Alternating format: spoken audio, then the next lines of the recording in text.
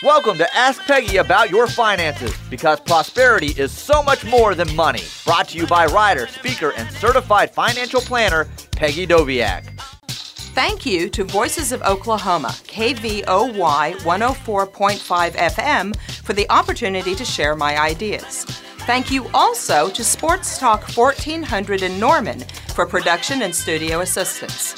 Hello and welcome to the Ask Peggy About Your Finances show. My name is Peggy Doviak and I am a certified financial planner practitioner. This is a show for you to help you understand your money better, to understand why the stock market goes up and down, to look at financial legislation that can impact your pocketbook.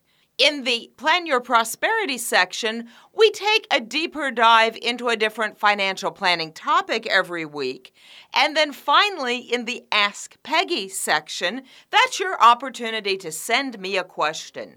So if you'd like to ask a question to be answered on the air, you can send it to askpeggy.com, askpeggy.com, and just click the button to ask the question, submit it. I'll be in contact with you, and then we'll be able to put the answer on the air with any luck. So let's get started with the Bulls and Bears market and economic update. And this is for the week ending June 7th, 2019. It's been a couple of weeks since I've had a live show. The first week I was gone, I was mostly at a wedding in Hawaii, so on a family vacation. But I was also in New York City for 2 days. My book, 52 Weeks to Prosperity, won the bronze medal in finance, investment, and economics, and I went to the Independent Publishers Award ceremony at the Copacabana Times Square, and I got my medal, so that was really fun. The second week, I was in Washington, D.C., and I was with the Financial Planning Association. We were advocating on behalf of financial consumers, and I'll talk more about that in the next section. So this is for the week ending June 7th, 2019, and I'm really glad to be back with a new show. It was a remarkably good week in the market. The Dow went up 4.71%. The S&P 500 went up 4.4%. The NASDAQ didn't go up quite as much, but it was up 3.88. Gold was up 2.66, and oil was up 1.27. Wow, that's a great week in the market. It must really mean that the economy is doing well, right? This is where market performance can be very counterintuitive. And this is why people who sort of trade stocks as a hobby, but they don't spend a lot of time studying it, can see some news, make trading decisions based off of it, and then they're just stunned when it doesn't work out. So why did the market go up so much last week? You know, we still have a lot of tariff and trade uncertainty, and there was a very good chance that there was going to be an arbitrary 5% tariff put on Mexico this morning. This is Monday, June 10th, but the market went up. And the market went up because the jobs report wasn't good. So the May jobs number came in last week, and it came at 75,000 jobs, which sounds good, except that the economists were expecting 185,000 jobs. And some of the other economic data that came in was a little bit weaker than what was anticipated. So the jobs report really wasn't great, and the economic data was weak, and the market went up. Why is that? That seems really crazy. It's because more than life itself, the stock market wants the Fed to lower interest rates. Now, if you're a listener of this show at all, or if you followed anything that I write, you know we've been tracking the projected interest rate movements pretty closely. And last year, there was an expectation that there would be several interest rate increases ending in the first quarter of 2020, trying to get our interest rates back to a rate where they really ought to be, and also giving the Fed a tool to use in case there's some sort of a slowdown or a crisis. Well, if you remember last fall, then both the president and the stock market just threw a wall-eyed fit and dropped and dropped and dropped. And finally, the Fed chair came out and said, it's looking like the economic data is a little softer than I thought. Maybe I'm not going to raise rates anymore. Now, the economic data was softer because of all the trade war craziness that's going on right now. Okay, if we get into a giant trade war with China, if we have tariffs that actually go in place and stay there, this is not going to be good for the American economy. It isn't going to help us out. And you can tell by the market reaction to everything and the Federal Reserve's action to everything. This isn't just me talking. It really will mess everything up. Well, so then the market sort of recovered a little bit, and it looked good. And I've said, okay, well, the interest rates may be flat for a while. I think that what Jerome Powell did was probably a good idea. But, this is it. He's certainly not going to lower rates. Well, now that this jobs report has come out, and there's just screaming from the market that they want lower rates and screaming from the administration that they want lower rates, there's now actually an expectation on the part of the markets that he's going to lower rates. And when he does that, that makes it cheaper to borrow money. Lower interest rates are better for the market. They are. It's good from that perspective. It's not good from the perspective of having as many tools as you can have, like I said, in case we have a real slowdown. The softer jobs number, market's just looking for any excuse. So is Jay Powell going to raise interest rates, lower interest rates, or keep them the same? It's the Goldilocks question. And I have to tell you, I don't have any idea, because none of this seems to be based off of really good economic policy. It seems like the good economic policy was established last June, and then we've just blown way past that. And so now, where interest rates go is a bit of a question. I will certainly keep you updated. But what you see is because rates are expected to be cut last week, the U.S. Treasury yield dropped by 24.18%. That is that full quarter point cut that's already been built into where the rate is. So watch this space. We'll try to figure out what's going to happen next. Thank you to Voices of Oklahoma, KVOY 104.5 FM, for the opportunity to share my ideas. Thank you also to Sports Talk 1400 in Norman for production and studio assistance. Welcome back to the Legislative Update section of the Ask Peggy About Your Finances show. And this week, the Legislative Update is a little bit more important than it is some weeks. I always try to find something interesting to share with you, but this week was pretty amazing. Like I said, I was in Washington, D.C. last week. I was up on Capitol Hill. I flew up Tuesday. I was there Wednesday in meetings, and then Thursday actually on the Hill meeting with staffers. Unfortunately, the D-Day celebration caused many of the lawmakers to go to Europe, and so they canceled Congress the day we were set to go up and meet with the lawmakers. So we met with staffers, which was great because the staffers are the ones who are always talking to the lawmakers. And in some ways, they can help you get messages across easier than the lawmaker himself or herself who you might have for 5 minutes. But while we were there, the Securities and Exchange Commission published their Regulation Best Interest, or Reg BI, which it's being called. It came out on Wednesday, and it is over 700 pages long, but it's really disturbing. Again, if you listen to the show, I am the fiduciary champion, and the SEC was going to put out something, and after the last DOL rule went away, they were going to try to put in something to help raise the standard for brokers, basically. Unfortunately, this piece of legislation, and I will be doing more on this law. I've read about 100 pages. I want to read the whole thing. I'm about 100 pages in. I've read a bunch of summaries. It's kind of a mess. Okay, so they're calling it Regulation Best Interest, and they're saying that stockbrokers have to act in the best interest of their clients. And that just sounds really great, right? Except then they go on to specifically say, but that does not rise to the level of a fiduciary standard. And one of the tools that the broker can use to accomplish the best interest component is to just have disclosure of all of the conflicts of interest. So that basically when you start working with a broker, you sign paperwork which you don't read, okay? And in the middle of it, it sets out all of their conflicts of interest. You've had the opportunity to read it if you wanted to, and so they've done the disclosure. There's a place in the law where it says they actually don't have any duty to specifically show you that and ask if you have any questions. That they can operate under the assumption that you understand it unless you ask the question. So what that tells me, it's a really long thing. You're going to have to sign it, and somewhere in the middle will be the interesting information. To that point, here is a piece of advice. I tell it to my own clients.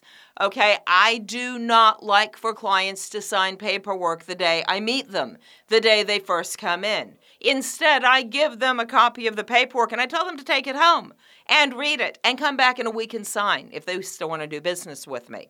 So the advice I'm going to give to you is anytime you're working with any financial professional, I want you to take the paperwork home and I want you to read it. I want you to read every single line of it. And then once you know what it says, I want you to highlight the parts you don't understand, and I want you to go back in and make the broker explain it. Now, so you're working with an investment advisor, so you don't have to do that, right? Yeah, wrong. Because as part of this regulation best interest, they just decided to drift on over into the IA space. You know, I'm an investment advisor. We're required to be fiduciaries by law. However, they've also now given us the disclosure cop-out, so that an investment advisor acting as a fiduciary meets that fiduciary duty somewhat by sharing with you their conflicts of interest through a disclaimer that you sign. So not only does the regulation for the brokers give them a big loophole, they added a loophole for the investment advisor community as well. So read it. I don't care who you're working with. Read the paperwork. Read every bit of it. Sign absolutely nothing the first day. Now, to make it even worse, people said, okay, we're good. What does best interest mean? Well, they've decided not to define it. Seriously, the SEC has invented a new word because best interest isn't in the lexicon of financial advisory terms right now. You have suitability, which was the old standard, and there's the sense that Reg BI is higher than suitability. So to that end, that's a good thing, right? It's not fiduciary. They're very specific multiple times in this 700-page document. It's not a fiduciary standard. They don't define it. In fact, somewhere around page 70, they say, we've been asked to define the term, but we don't think that's a good idea. We're going to leave it up to the brokers to decide what it means. So we have a new regulation with a new standard that isn't defined that can be basically disclosed out. Additionally, they say that the cost of the investment does not stop a broker or an investment advisor, from that matter, from acting in your best interest. Now, some of that makes sense. The cheapest possible investment isn't always exactly the best. If that were the case, we would all be in the S&P 500 index fund because that is the cheapest investment. But if you get into an international fund, it always costs a little more. If you get into a small cap fund, it tends to cost a little more.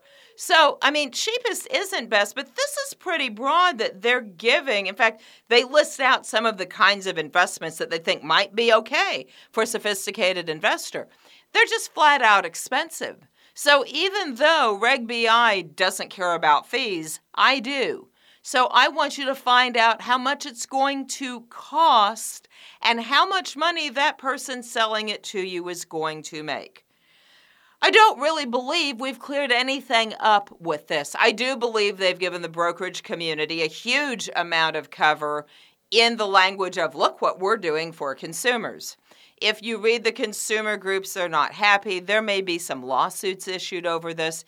It's a huge, hairy deal.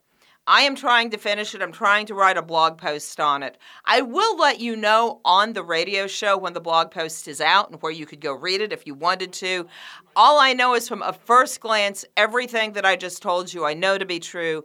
Super problematic. You need to be careful. You need to ask a ton of questions and really do your due diligence on absolutely everyone you're working with, now even in the IA space as well as in the brokerage space. Thank you to Voices of Oklahoma, KVOY 104.5 FM, for the opportunity to share my ideas. Thank you also to Sports Talk 1400 in Norman for production and studio assistance. Welcome back to the Plan Your Prosperity section of the Ask Peggy About Your Finances show. My name is Peggy Doviak, and today I want to talk to you about saving an emergency fund. Now, you might have heard of an emergency fund.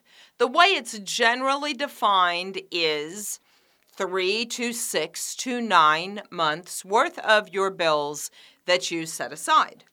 Okay, so I want to take a deeper dive into this, and I want to try to give you some strategies, because I bet if I was talking to you right now and you said, hey, Peggy, tell me about an emergency fund, and I said, well, what you need to do is save 9 months worth of your bills. If you were drinking coffee, it would probably come through your nose. If you were driving at the time, you're probably going to go off into a ditch.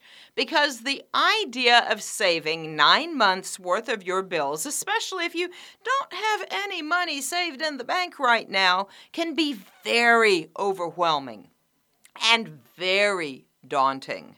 In fact, when I speak to groups, I'll ask for a show of hands, how many of you have an emergency fund? And about half the audience will sort about halfway raise their hands. And I know they've got a little money in the bank. A couple people will raise their hands really high, and I know they're probably fine.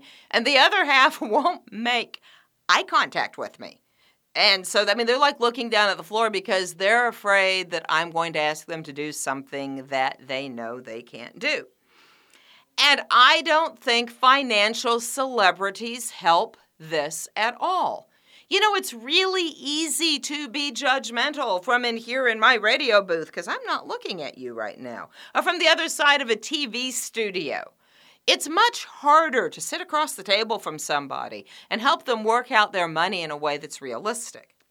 So here's what I'm going to recommend that you do, and I call it the 2-week emergency fund. I want you to start out by tracking your bills. I want you to really track them. Okay, one thing that messes people up is they kind of estimate what they spend. I want you to know exactly what you spend. And the way you're going to know that is by writing it down for a month. And then when the month is over and you tell me, I don't spend that much, this was an extraordinary month, then I'm going to tell you, okay, well, then do it for another month. About 2 or 3 times of this, you're probably going to find out you spend more than you think you do. So that's going to give you a really good place to start. Once you know how much you spend, I want you to break it between those bills that you would have to pay to keep the roof over your head and your car driving and your cell phone turned on and the utilities on, and food on the table.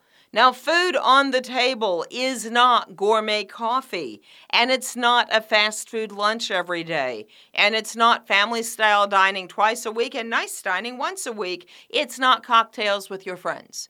Okay, food on the table is food on the table.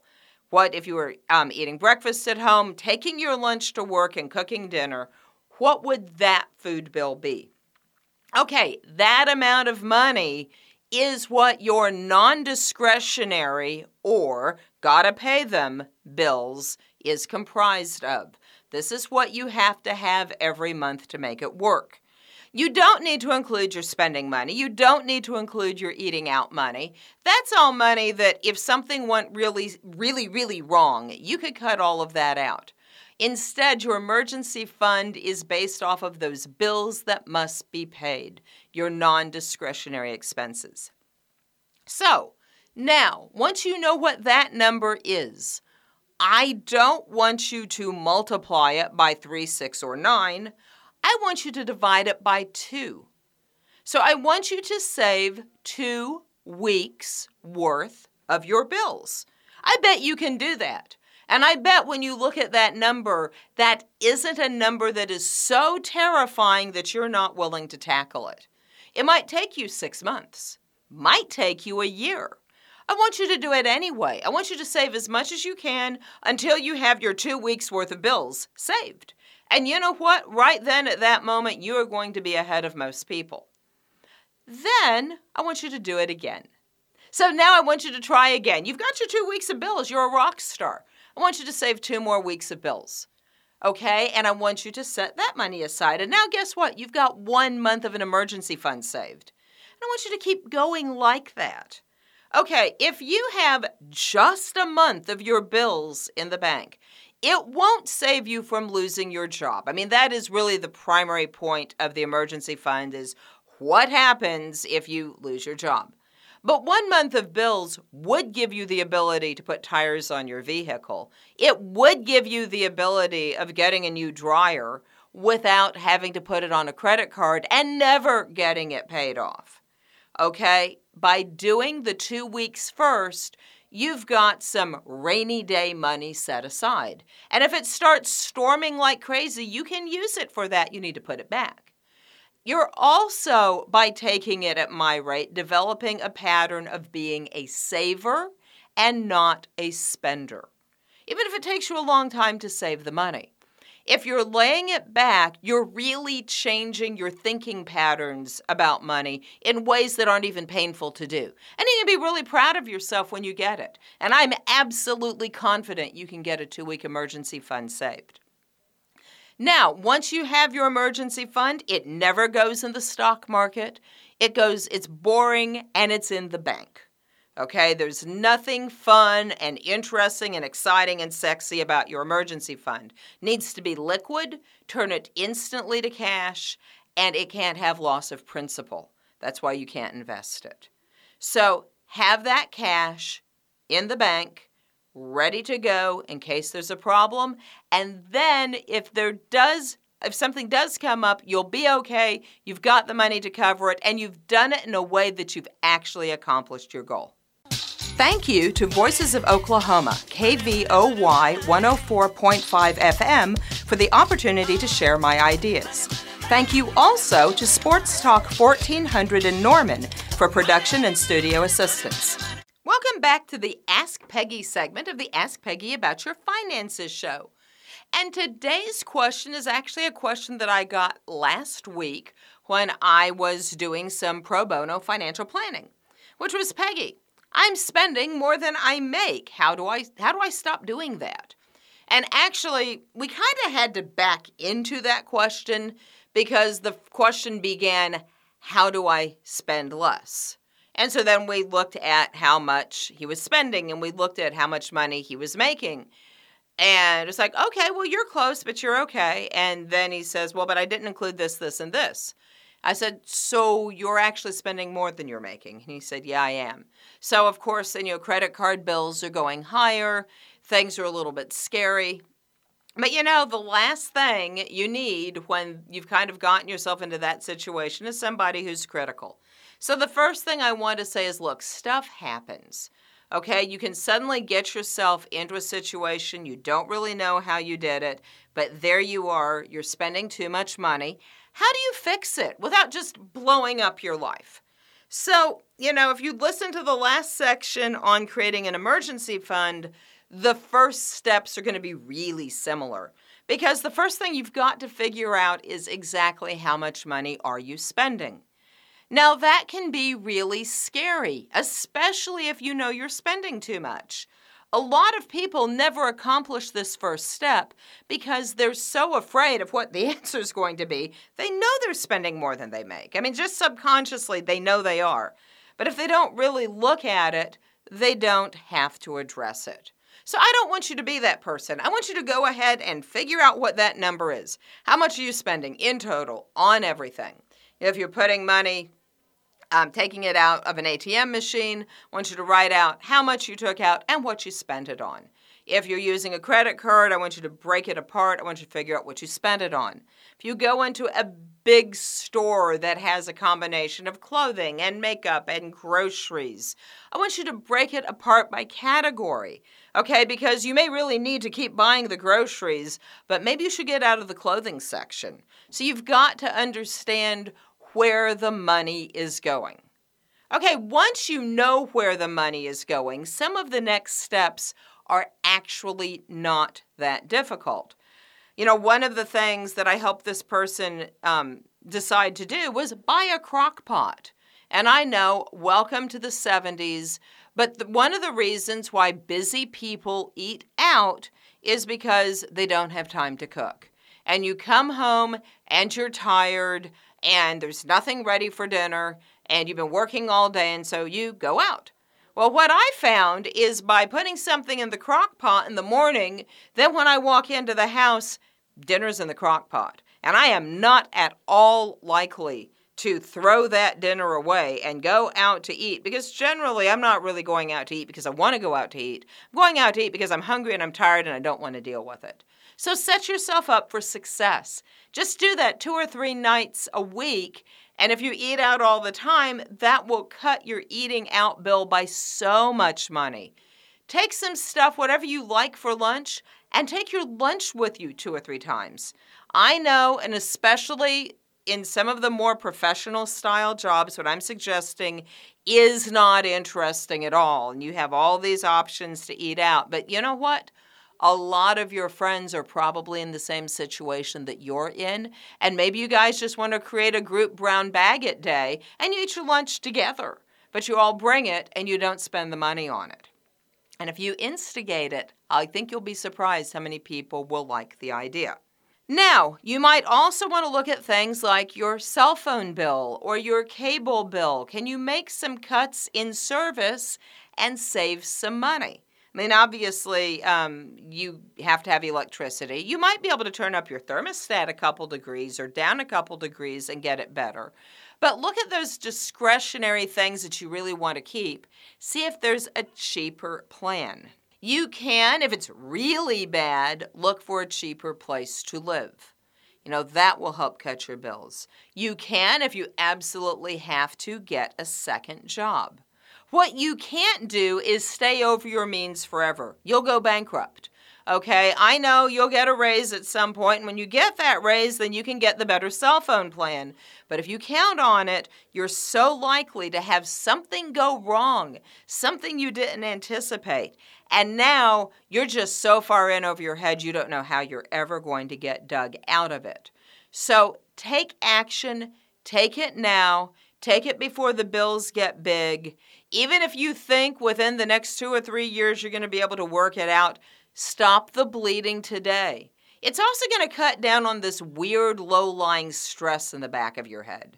You're going to be happier. Your life's going to be easier. And everyone around you is going to be very glad that you did this. You can do this. You can probably do this relatively painlessly. We waste a lot of money that we didn't even know we spent. And so I want you to start there, and I want you to address it from that point. Well, I can't believe that we're just about done with the show. Remember that I will be providing you with more information on Regulation Best Interest in future weeks, as well as a blog when I'm really certain I've got all the details correct. And if you want to submit a question to Ask Peggy, go to askpeggy.com. You can click the link, you can submit the question, and I'd really love to have a chance to help you on the air. Otherwise, have a great week, and I'll see you next time. Bye. Thank you to Voices of Oklahoma, KVOY 104.5 FM, for the opportunity to share my ideas. Thank you also to Sports Talk 1400 in Norman for production and studio assistance. You may submit personal finance questions to the Ask Peggy Facebook page and learn more at peggydoviak.com. And remember, prosperity is so much more than money.